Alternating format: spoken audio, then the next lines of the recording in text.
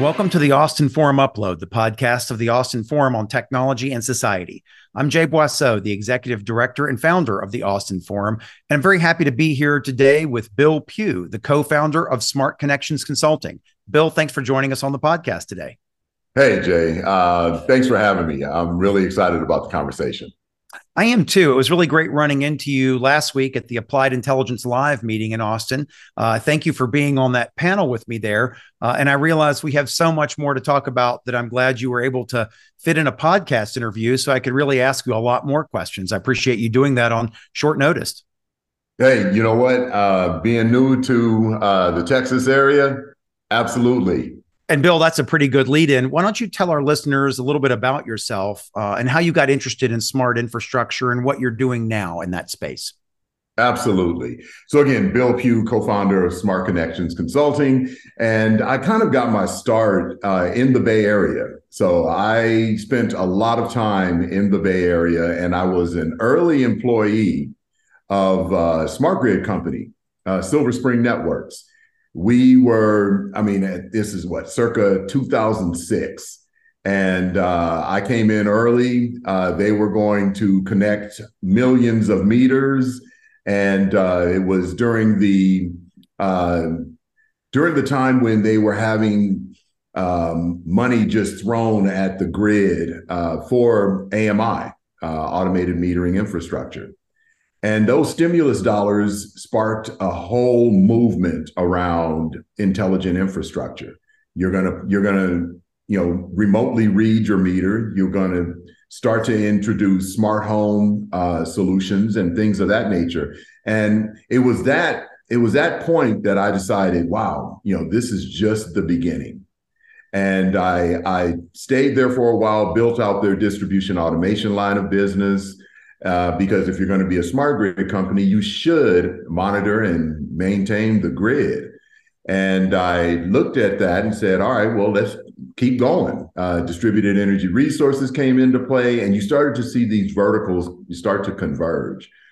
Once that company went public, I joined another company, Sensity Systems. That company was a lighting retrofit company that had designs on using the lighting infrastructure for smart city solutions. They were acquired by Verizon. At that point, I kind of sat at home for a bit and thought about it and said, there is clearly a gap when you start to talk about smart city and you start to talk about smart grid. It felt to me like you need to have a real convergence of the two spaces. You can't have a smart city without a smart grid. And so at that point, I talked to my wife and we decided to start Smart Connections Consulting as a movement to try to bridge those two. And that was right around 2012, 2013. And I started working with a number of cities, got into the data side of it, where I realized that the cities do have a lot of data, but a lot of the other players in the space kept wanting to add more devices and more devices. You really should be leveraging the city's existing data and helping them, benefit from that, as opposed to kind of exacerbating the problem by adding more and more devices that spew out more and more data, and you're not really, fixing the real problem. So I decided that it was a good thing. Let's go and try to help the cities. And in the meantime, we can pull the utilities into that. And here I am now in Austin and trying to do it the real way with all of the Texas cities and the utilities associated with it. Well, I'm certainly glad someone of your passion and expertise is here working on smart grids. I think the nation knows we've had one or two issues with our power grid over the last several years. So I'm actually going to get into that now. Why don't we get our listeners on the same page with us? And can you define what we mean by a smart grid or smart communities and cities or smart transportation? Let's talk about, at a very high level, what's the definition of smart infrastructure? Smart infrastructure, by definition, is infrastructure it's critical infrastructure that has the ability, the intelligence built in. So this is communications, this is software, this is firmware, this is cybersecurity measures that are built in to help heal itself if there's ever been an attack. If there are power outages, it has battery backup. It has multiple transport mechanisms. So it's cellular, it's broadband, it's other wireless technologies, and the compute capability that you would find in the cloud pushed out to the edge. And that kind of encompasses what intelligent infrastructure is, and how it ties to the city or the utility is multifold. I've always been a firm believer that a smart city is not something that should happen to you; it should happen for you. So there should be benefits that are garnered from the providers, the solution providers to the cities for the citizens or the residents of the city. Likewise, from a utility perspective, that intelligent infrastructure and those solutions should benefit the city as well as the residents within the city, but through uptime and through other benefits when it's related to the electrification portion of it, because you're starting to see a lot more on the EV adoption side, the distributed energy resources. Likewise, when you're looking at solar and wind and hydro, these are the energy sources that we should be leveraging to reduce the carbon emissions and fossil fuel use. So that kind of, for me, builds up the intelligent infrastructure. Thanks for that big picture overview. I want to get into something that you addressed there. You said smart cities shouldn't happen to you. They should happen for you. I think people are sometimes nervous about embedding all of these sensors and embedding this intelligence in the infrastructure. But as you said, it's something that's really for you, and it's for healing itself. It's for resiliency, but it's for many other reasons as well. Can you talk about some of the advantages of making our infrastructure systems smarter? Absolutely. When you look at the what a city actually does, those that work within the city, operational efficiency for them is important. It allows them to deliver better services to the residents and to the citizens of the city, those that are visiting the city. And there are many different areas where that's beneficial and useful. Prime example would be if there's a pothole in the road and people are just constantly, rolling through it, and they're like, when are they going to fix these things? Well, if there are image sensors that are built in, then the city can easily see that, oh, wait a minute, there's a pothole there. Let's initiate a work order and roll a truck out there to solve that faster than the citizens or the residents picking up the phone and calling the city and saying, there is one. Someone picks up that call, writes it down, pushes it over to Public Works. Public Works is, now you're really streamlining the overarching process, which creates efficiencies across the board. And likewise, on the utility side, when you start looking at the outages that take place, when an outage takes place, most of the time, the utilities won't even know until people start calling them up saying, hey, my power's out. And that's how they collect to determine that, it's out in this zone or in this region. When you start to make the infrastructure intelligent, that being from the substation down to the point of service, now you can put in automation. And that would be, there's a term in the utility space called FLISR, fault location, isolation, and system restoration. And what that does is it recognizes anomalies along the lines, and it switches and recloses to minimize the outage area. Every utility is looking to have their uptime, in the 5 nines. But it's only when you make the infrastructure intelligent that these types of service level agreements can be met. Yeah, I'm a huge fan of the smart cities approach. In fact, I created and led for a few years the Austin Smart City Alliance, and we didn't make as much progress as I would have liked. We had a couple of very successful projects, but it's a challenge to do this. But the benefits are so great that it always frustrated me that it was a challenge, because you just want to explain to people, hey, this can make your lives easier. It can make things safer. It can make things more resilient. You mentioned the efficiency part there as well. It can make new capabilities for you as well. So there's so much, we use these devices in all of our life, from smartphones and laptops and computers to what have you. These digital technologies are making things easier for us, and they can do this in the built environment as well. They can help monitor that environment. They can help heal that environment. They can help improve the efficiency of that environment, and they can help with human utilization of that environment. So I'm glad that you're a champion for these things. I want to dive in next to what are some of the key technologies and techniques needed to make grids and roads and cars smarter.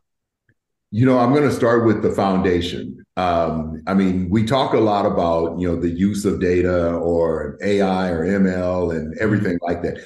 You're never going to get any of that unless you have connectivity. And so broadband connectivity is paramount, which is, in my opinion, the core right that everyone should have. So I'll start with that as the foundation, because any other network that's coming off of that fiber should just be an adjacency. It's solving a specific use case, or it's used for a specific use case. And extending that out to the rural and agricultural areas is only going to make things better. So we'll say that networks across the board are what we need. Then we need to not bring all of that data back to the cloud. So we need edge presence. And what I mean by that is all of these devices, if you look at your cell phone, the storage and compute power that your cell phone has is equal to that of a computer. So we need to put these devices out at the edge so that you can start to make localized decisions, as opposed to sending everything back, analyzing that data, sending it back down. And you're defeating your purpose of reducing greenhouse gas emissions and things of that nature. So start to make decisions more at the edge. Cyber physical security is paramount. No device should ever come onto the network without trust. Likewise, it should not be allowed to send data just to anything and everyone. So there's a trust element. There's a cybersecurity element in terms of critical vulnerability exposures are going to happen every single day. You need to have a remediation process. So these agencies, the cities, need to be adept at dealing with these types of things and have programs and processes in place. And I think that that's what we're getting at when you speak of terms like digital transformation. Cities and utilities and the infrastructure associated with it has been around for decades without real transformation. And we're at the inflection point for that transformation. Absolutely. And that leads me right to my next question, which is, why has this taken so long?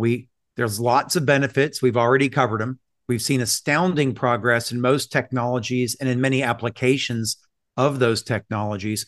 What's holding back smart infrastructure? Is it regulatory? Is it financial? Is it technology limitations? Is it human concerns? Is it some combination of these? It's all of the above. It is all of the above. I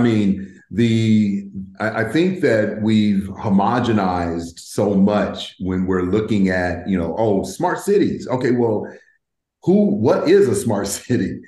And it's different for each city. There's the funding piece of it. I mean, again, cities have been operating the way that they have for decades, 20, 30, 40 years without real change. And that in part kind of is the problem. There's the RFP process. The RFP process is put out and they select a supplier for a specific problem. Internal of the city, there's a challenge with data sharing. There's a challenge with knowledge and technical knowledge. Again, I'll go back to the funding. The budgetary cycle within a city is not as fluid as we would like it to be, and right. It needs to be. So that presents a challenge in and of itself because this transformation is going to cost. Any solution that you put in place is going to have a capital cost 9 times out of 10, and then an operational cost. And the resources that the majority of cities have are not equipped to deal with bringing on all of these new solutions and new technologies and new processes, and it just changes everything. So there's an inside out approach that needs to be recognized, and that is cities need to make the changes inside in order to affect the changes outside. And that's the whole conversation we have about IT versus OT. There's the residents and citizen concern, because you're putting up, you go out and you look around, they're putting up things on light poles, they're putting up things on traffic signals, they're putting, sensors and cameras and everything everywhere without the full education being received. And so it's incumbent upon the city or those that are working with the city to help that citizen engagement piece and communicate to the residents and the citizens and everything what it is, how they're securing it, why it's not a privacy risk, what they're doing to secure their data, and what the benefits are. A prime example is a number of people will say, look at those traffic cameras that are sitting on the arms. They're monitoring speed. Well, no, they're not. Some cases they are, but they're not those cameras. Those cameras are detection cameras, and they're counting and they're providing input to the traffic team about the congestion, traffic congestion, and things of that nature. So, I think there's all sides of it. Then there's the regulatory piece and policy. You're seeing tech exceed, from a velocity perspective, the ability for policy creation and standards creation and everything else to keep up with it. So tech is leading and policy is following. So there's that as well. Yeah, thank you for that great summation. And that tracks with my own experience as well. Cities do have limited budgets. They're not small, but they have limited flexibility in these budgets because so much has to go for operational services of maintaining the roads and fire and emergency services and police services and so on. And there's always some construction projects and maintenance projects, et cetera. And the amount of discretionary flexible funding is often small. And smart city projects, by definition, if they're going to cover the entire city, probably aren't cheap. You can do pilot projects that are small, but to blanket the entire city is large. And then you've got regulatory issues. One wonderful thing about cities is city governments are tasked with taking care of everybody in the city. Private sector company can sell a smartphone to whoever can afford it, but a city has to take care of everybody. And I love that about cities, but it does provide some constraints on the chances they can take on the rollout of services that have to be shown to be beneficial to everybody and so on. Regulatory, the financial issues, the technology limitations are really not it. We have the technologies to make our infrastructure smarter and perform better and be more resilient and more efficient. It's really kind of all the other things. And you alluded to also the human concerns. And you mentioned the education factor. And I appreciate that because just because you hang something on a light pole doesn't mean it has to be tracking you, the individual person, and noting your identity. What people forget is that in the era of film, yes, images were chemically etched into the film. But in the era of these CCD detectors, which is what all cameras are these days, you can digitally scramble identifiable features at the edge before it's ever communicated to any cloud service or data center or anything. So we actually have technology solutions for most of the human concerns. It's really the education on the human concerns and then smart regulation and policy management. But somewhere that funding has to be there. And it's smart cities is one of those things where private sector has not found great traction in monetizing their solutions yet. Consumer, business, yes. Community, bigger challenge.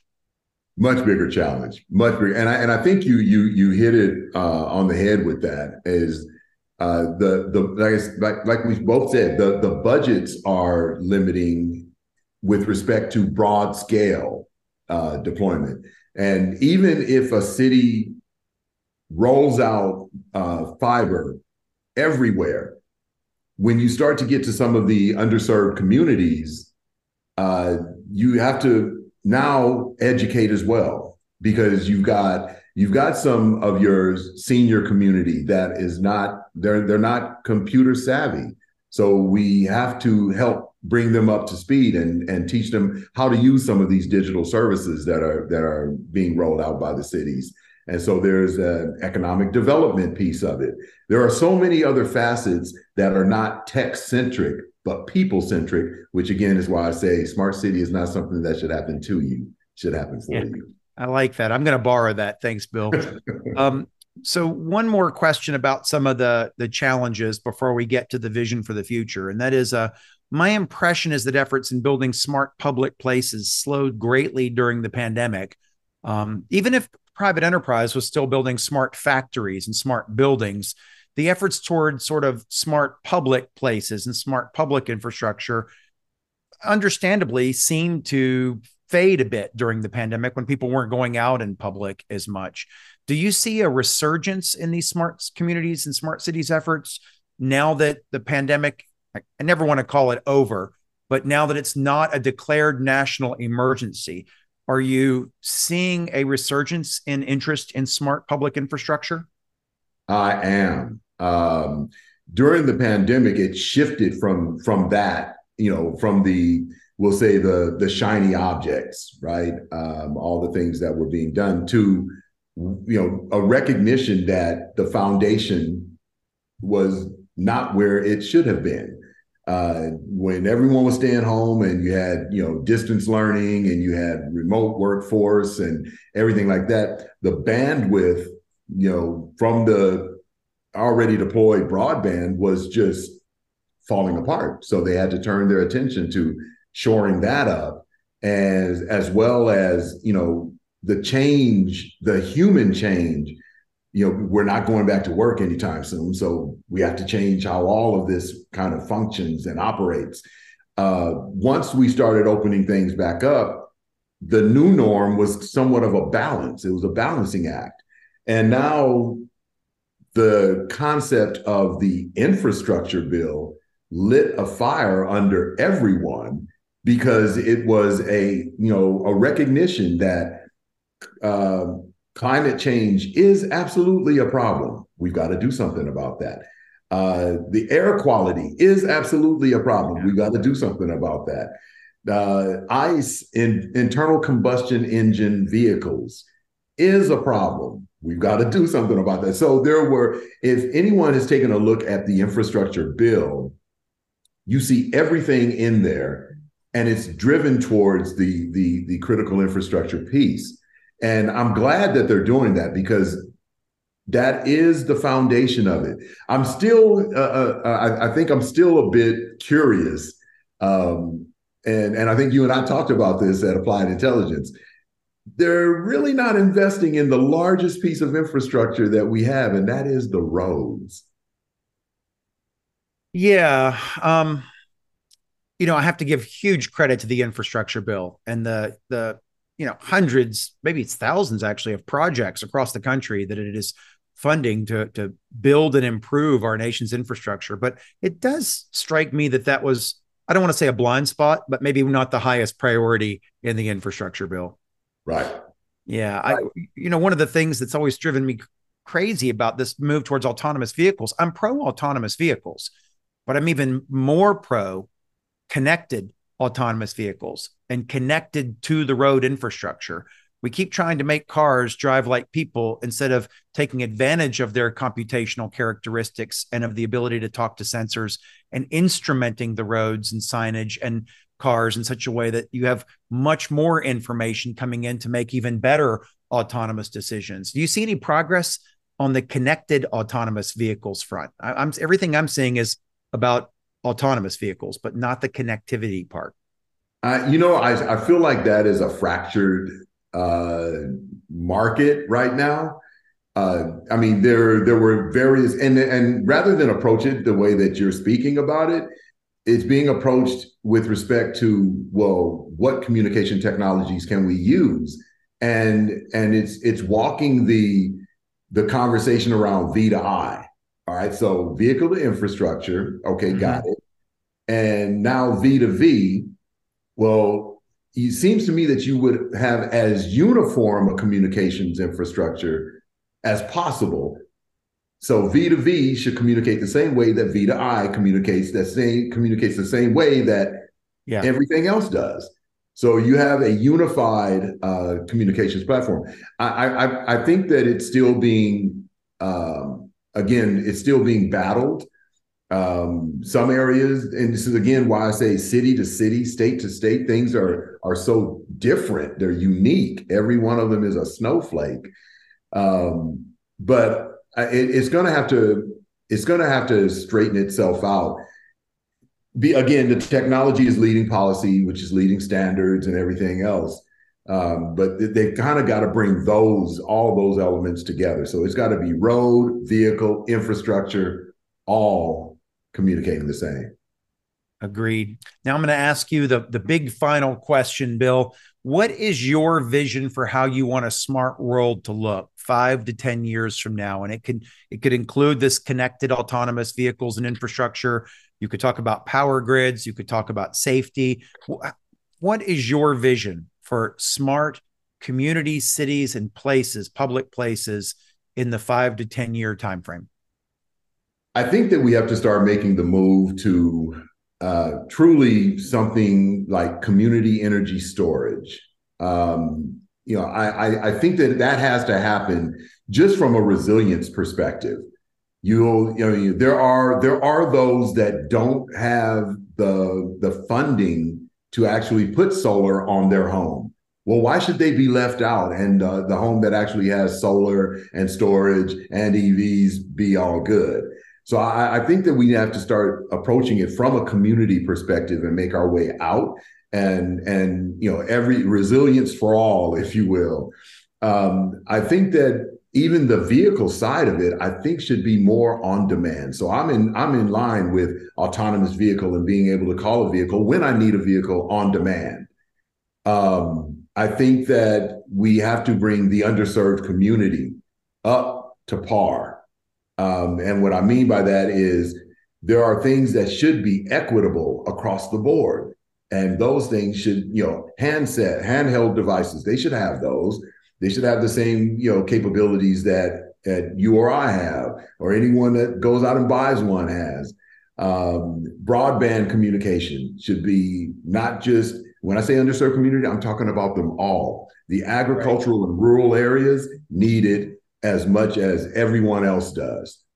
So I see a world where you get up, your calendar is known, and if you need a ride to a location, you get that ride without having to go get in your car and contribute to the traffic that we see today.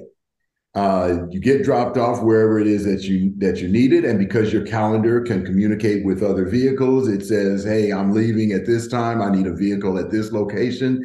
Show up, and you're taken back home.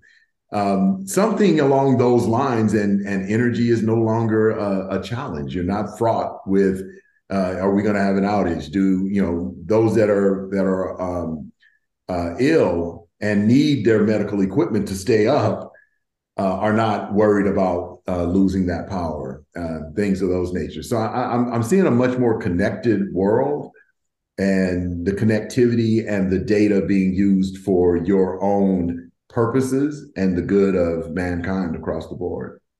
I love that.